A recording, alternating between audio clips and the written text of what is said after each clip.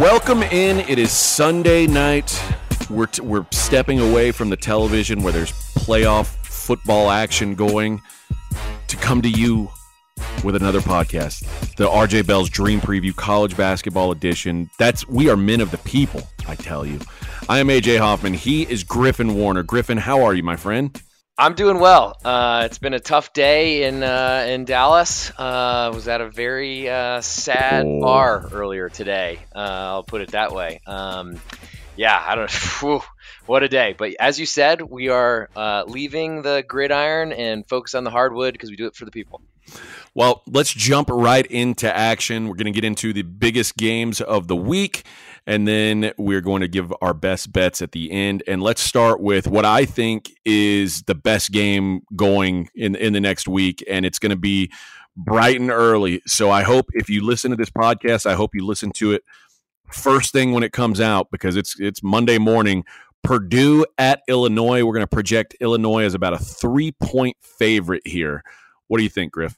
Well, you're right. Heavyweight matchup. If I was a little bit more into boxing, I probably would be able to say a little bit more of them, compare it to heavyweight boxing matches from the past. That might be a little bit more up your alley. But I'm really looking forward to it. I mean, as we were just talking before the podcast, I think it's a holiday for a lot of people, not for either of us. But I'm going to try to schedule some meetings with myself to watch this one, as I'm really looking forward to it. Illinois, we've talked about a lot on this podcast. I feel like Purdue has kind of fallen a little bit to the wayside recently, so I'll start with them. It's going to be an incredible matchup inside with the bigs. Kofi Cockburn, who is really hard to defend because he's bigger than everyone and has looked like he could actually pass out to shooters this year. And Illinois has done a great job in the transfer market, adding plumbers. You talked about a lot on our, I think, preseason show.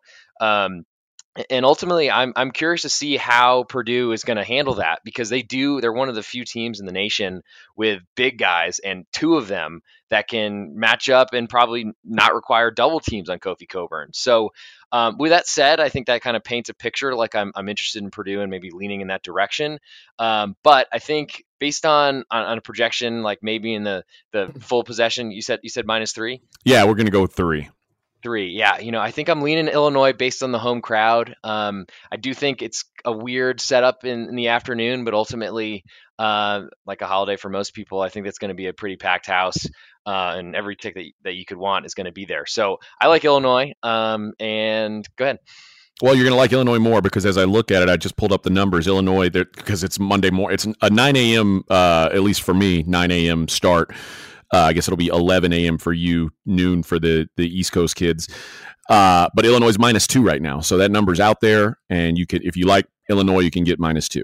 Yeah, I might play that. I think Purdue is really good, and this is not a slight to them whatsoever. I do think that they've had some patches of inconsistency and really haven't had the hardest kind of run of games most recently. So I think that there's a feeling for a while in Purdue getting their first #1 ranking in program history. I think was pretty cool for them, and they kind of took a nosedive after that with the loss at Rutgers.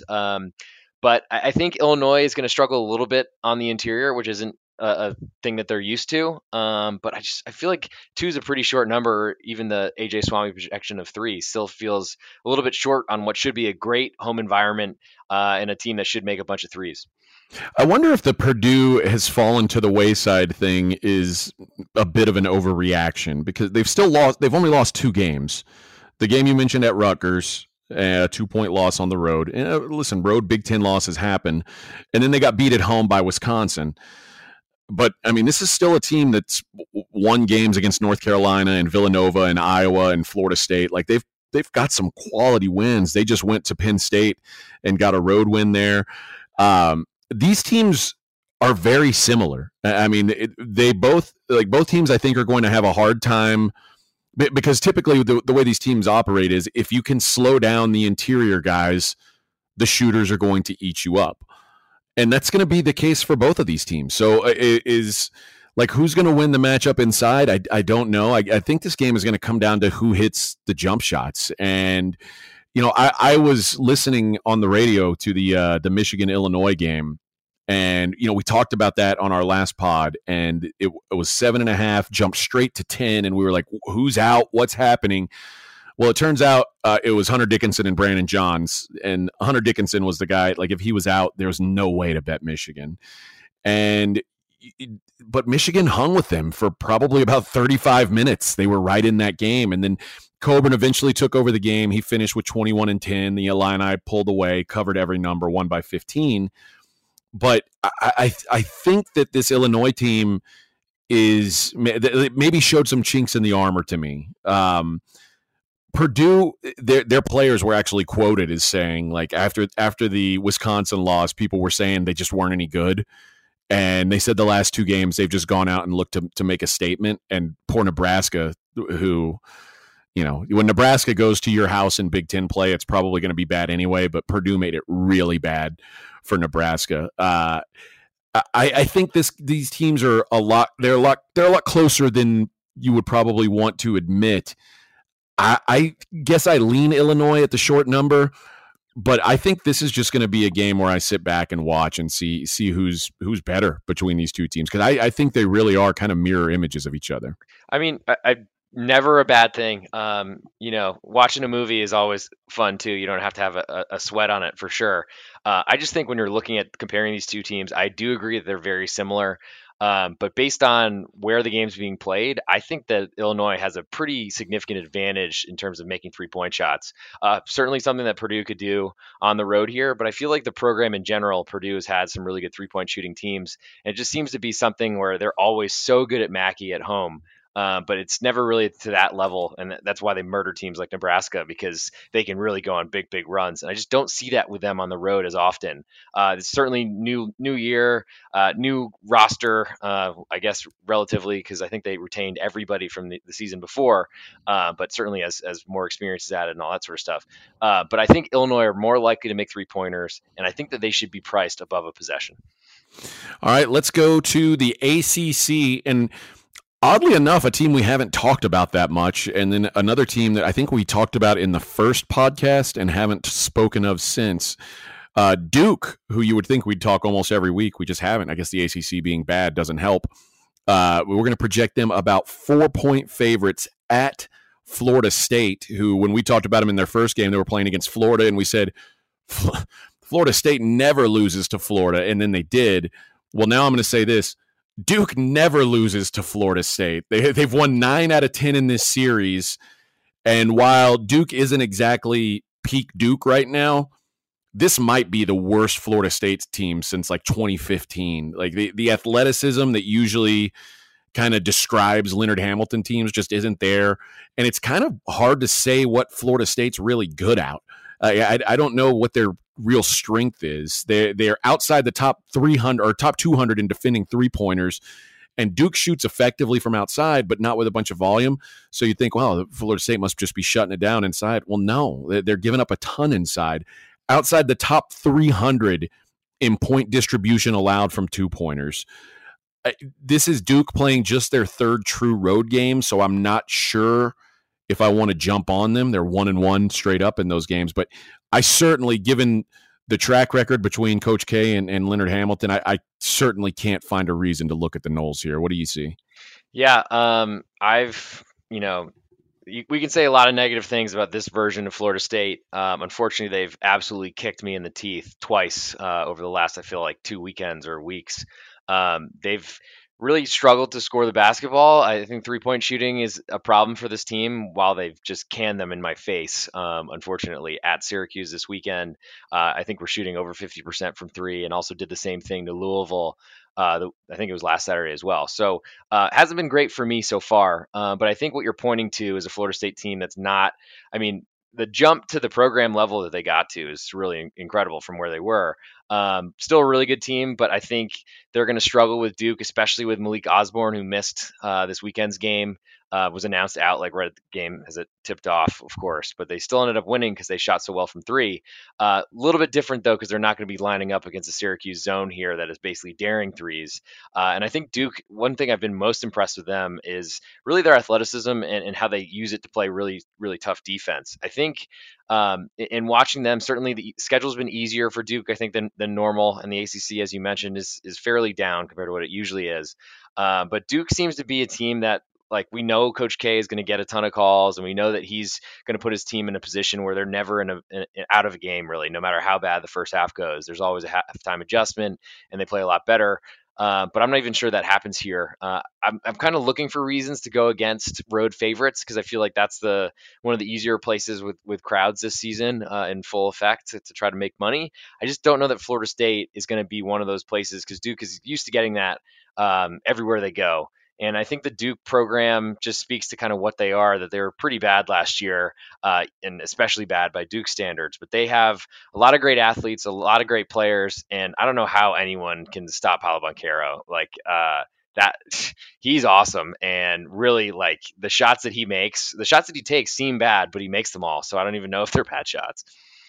This is one of those situations where we think, like I was just saying, what 9 out of the last 10 Duke has beat Florida State. And in a lot of those, like the athletes have been maybe not equal, but not miles apart. In this game, it just feels like they're miles apart. So I'm with you. Like it just feels like this situation, like this is a game that Coach K just wins. And 4 is a big number on the road, especially for a team that hasn't played much on the road. I mean, it's mid-January and it's their third road game. That's absurd. So Coach K doesn't prepare his team for these situations, but I feel like they're a lot more talented. It's just I can't find a reason to look at Florida State. So it's Duke or pass for me. Yeah, I've just kind of learned in this game. Certainly, there are plenty of road favorites that are underpriced because they're playing in someone else's gym. I'm trying to find ways to stick up for the Noles right now, and I don't know, especially off a good 3-point shooting performance on the road at the Carrier Dome. Quick turnaround to then a home game for Duke, and I would be surprised if they were able to put up that same type of thing again. All right, let's look at another road favorite, the USC Trojans, -3 at Colorado. The Trojans, they started off hot, a 13-0 start. Now they've lost 2 out of their last 3, and they make arguably the toughest road trip in the Pac-12. Colorado's built a pretty nice record up against inferior competition. All their losses come against the good teams they play, 0-3 against top 50 teams. And I guess my thought with USC, I think, is kind of a lesser version of Arizona. They're like Arizona without the ability to score 100 points. But the Buffs just can't shoot from outside, and that's a problem. If they couldn't get any offense going inside against Arizona. USC is elite defensively on the interior. So unless Colorado starts to find a shot, I think it's going to have a hard time getting any offense going. On the other side, USC, that Stanford loss is really alarming because you talk about road environments.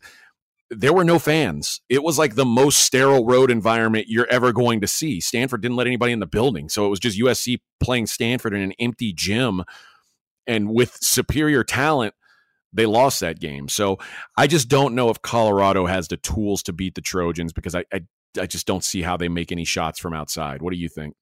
As a future ticket holder on USC to win the national championship, it's been a tough week or so, I gotta say. I want to blame some of it on the COVID pause, but I don't know that that's telling the whole story. I think we were always concerned about USC and their guard play because they seem to just be a bunch of giants that they put on the court at the same time.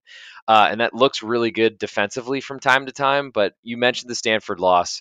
Stanford seems to be a team that really struggles with pressure. And USC were in really good position, as you mentioned, the like ghost game they were playing basically with nobody in the gym. I think maybe some family members, that might have been it.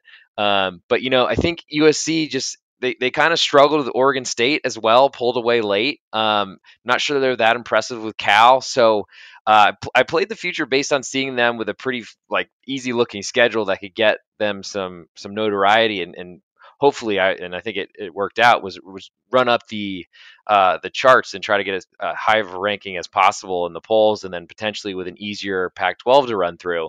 But I'm not sure that I feel as good about them as I did. I mean, they're a long shot, so we're not expecting like too much from them. But they got off to a great start, and something looks like it's missing. I don't know. It just seems like they're not as they're not the fighters that I was really expecting, and maybe that's something that will come later in the year. But I feel like it's hard to turn that switch. And it's funny, the Oregon loss too. If you'd asked me a week ago, I wouldn't have given you $1 for Oregon. They're supposed to be a defensive team that can't play defense. They just look terrible to me. And then now they've run off 3 straight road wins in conference, including wins over UCLA and USC. So maybe they're not as crappy as I thought they were. But I mean, USC losing to them at home by 10 points, woof. I guess this just boils down to, do you think Colorado has anything on? I mean, Colorado's best win this year is probably Stanford. They played a really, really soft non-conference schedule. They didn't go on the road once during non-con, so they were trying to build up what they were doing too. I wonder if this is just one of those examples of them running into a superior team. Yeah, as you know, I played Arizona. I tried your first half strategy, and it bit me in the ass with Arizona against Colorado the other night. But Arizona pulled away late, won by 21 points, and it was just because Colorado just couldn't make any shots, and Arizona wouldn't give them anything easy. I think you're going to see a similar thing here. Again, forced to play, it'll be USC for me. Yeah, I mean, you can see it from Colorado's stat page pretty quickly. They try not to shoot threes, and so they're going to try to go inside against a really maybe the tallest team in the country world. I don't know, even if you consider the NBA. I don't really like that matchup very well for Colorado for sure. I think this is a game though that USC needs to really show who they are, because it has not been a pretty picture that they've been painting recently. And you mentioned the road trip to Colorado and Utah being like so difficult for the Pac-12 teams, visitors, maybe because of altitude or myriad reasons. But it's something where USC should be motivated, should be looking to try to make a statement, to get out to an early lead and not have to worry about potentially salting the game away, because it clearly didn't work at Stanford, and they let Oregon make too many shots. I think you're right on it though, that Colorado's probably not going to make enough perimeter shots to win here. But ultimately, I think based on how USC has kind of been sliding by and really not playing very well ever since their COVID pause, I think I'm interested in Colorado. I just don't know that I believe that they're going to be able to make the shots that they're going to need to make. Well, I'll give you a big, healthy road underdog here. Marquette plus 12 at Villanova.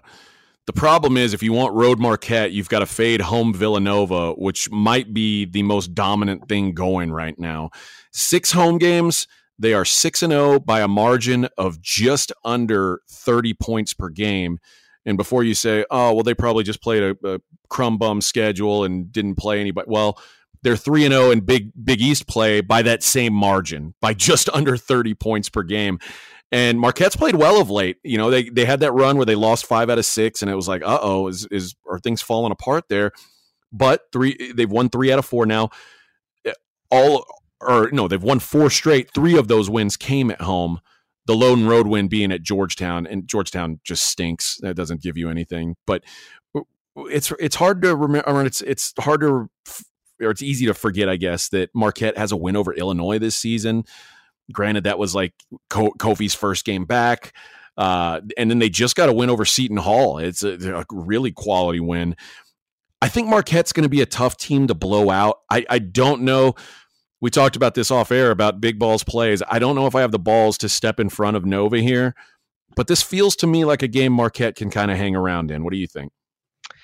I'm like going to fight the temptation to be very brief on this one and say, no, I do not have the big balls to play against Villanova at home with a Shaka Smart offense. But I will elaborate that for you and the good people out there. I think Villanova is one of the scariest teams at home. I think they're a little bit weaker on the road than they had been in the past, where they're pretty much the Fortune 500 company that John Rothstein calls them, which is ridiculous, but I'll leave that to the side. And it's to me, Villanova is built to really crush teams because they shoot the three so well. It's such a big part of their offense, and I think that that's going to be something that Marquette, like Shaka's idea to really, I think when things aren't going well is to use the press, which he did use a little bit more in first halves than I was expecting when I watched them this year. But if that's going to mean open shots for Villanova, I feel like that's a recipe for disaster. I've certainly fallen in love with teams getting double digit points, which should cover all the fouling. And basically, you just need to hang around for the whole game and stay within touching distance. But Villanova making threes late in the clock, when Marquette's going to be throwing up shots, trying to score as much as possible to come back in the game, certainly could hang. Press could bother Villanova, but I feel like with a veteran point guard like Gillespie, I don't see a situation where I'm going to feel comfortable in the last few minutes with a cover. Now, certainly, big number above 10 would certainly catch my eye a little bit. I've honestly, I think I've learned the hard way that going against Villanova in their own gym on the Pavilion or in Philly, wherever they're playing, is a scary thing if it says Villanova on the court. No doubt, and that is the decision that everybody's going to have to make, because even if it feels safe at Villanova, it's rarely safe. All right, let's get into best bets, and mine, I'm digging deep into the Big South. How about that? I'm going to go with Winthrop -2 at Presbyterian. And let's start with the fact that these two schools are just 65 miles apart. So it's not like it's a tough road trip for Winthrop. And they have dominated this series historically. They've won 15 of the last 16, including going 2-0 on the road last season when the Big South scheduling had them doing the back-to-back nights in the same location. They won both those games there. And obviously, this is a different Winthrop team without Pat Kelsey. But I feel like they're still undervalued. They played a tough non-conference schedule. They're a really good shooting team. Their tempo is hard to deal with. They're the 40th ranked three-point shooting team in the country, and Presbyterian's bottom 5 nationally in defending the three-point arc. Presbyterian doesn't have a D1 win since the day after Thanksgiving.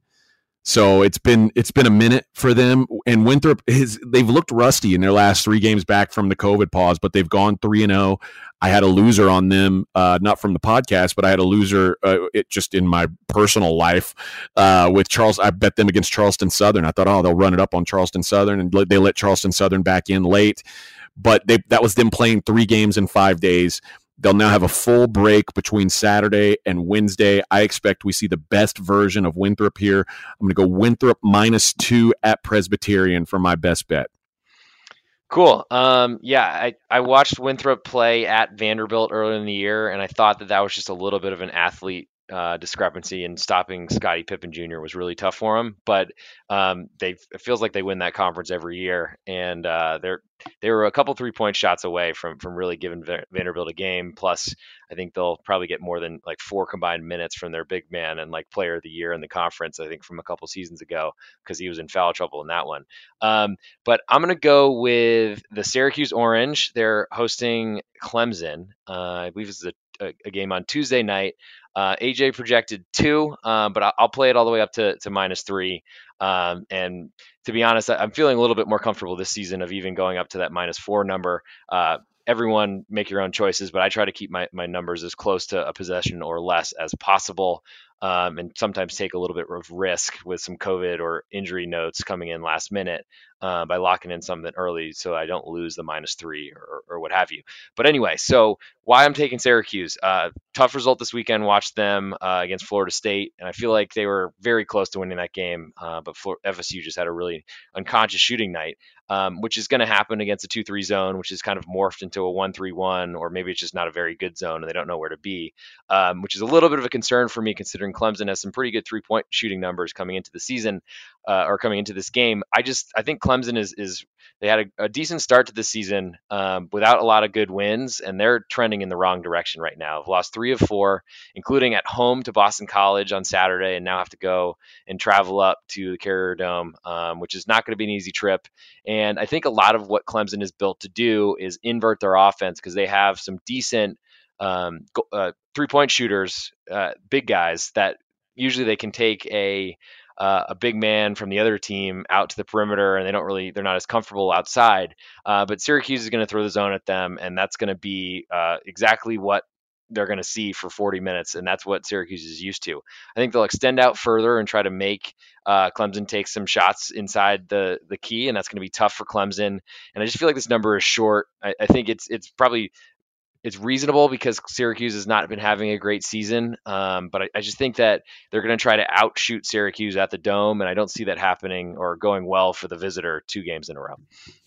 Yeah, I don't have any argument there specifically about Clemson trying to go in there and outshoot Syracuse. That's not going to work out well for them, I don't think. Although a much better 3-point shooting team, Clemson, this year than what we saw last year, and they're up there now. I think top 15. They're actually 15th nationally in 3-point percentage, so they can shoot it a little bit. But again, the question will be how well does that travel? They've got a couple solid ACC road wins. They beat Virginia, they beat North Carolina State away from home, but then they lost to Notre Dame, lost to Miami on the road, lost to a Rutgers team on the road that's just not very good. So I'm with you on this. I'm kind of turned off to this Clemson team right now. Syracuse not usually a team that I want to have on my card, but if I had to choose a side in this one, that's the side I'd have to go. Yeah, I was looking at my history. It is not a beautiful one with Syracuse, but I think they're one of those teams that I think this year especially, they can really run away from teams. They haven't been able to do that because they haven't been able to get enough stops recently. I feel like Clemson now finally can make shots, but their defense just doesn't seem to be what it has been the last few seasons. And I feel like that's the give and take. Is rarely are you going to build a great offense out of a great defense. Usually you're kind of sacrificing one for another. So we'll see. I just hope that the Carrier Dome is going to be as loud as it can be. Syracuse certainly needs it because they haven't gotten off to the great start, but I think that's why the number is a little lower than I would make it. All right, that will do it for another episode of the Dream Preview College Basketball Edition. Griffin, appreciate it as always. Great job, great preparation, and hopefully we get some results going our way here. Brad in the back, appreciate you, and thanks to everybody who's been listening. Please subscribe, listen to all the pods, whatever sport you're into. Mackenzie Rivers is doing a great NBA pod. We've got a great golf pod as well. And of course, we do the Big Dream pod every Wednesday. So thanks for hanging with us, and we will talk to you guys later on this week.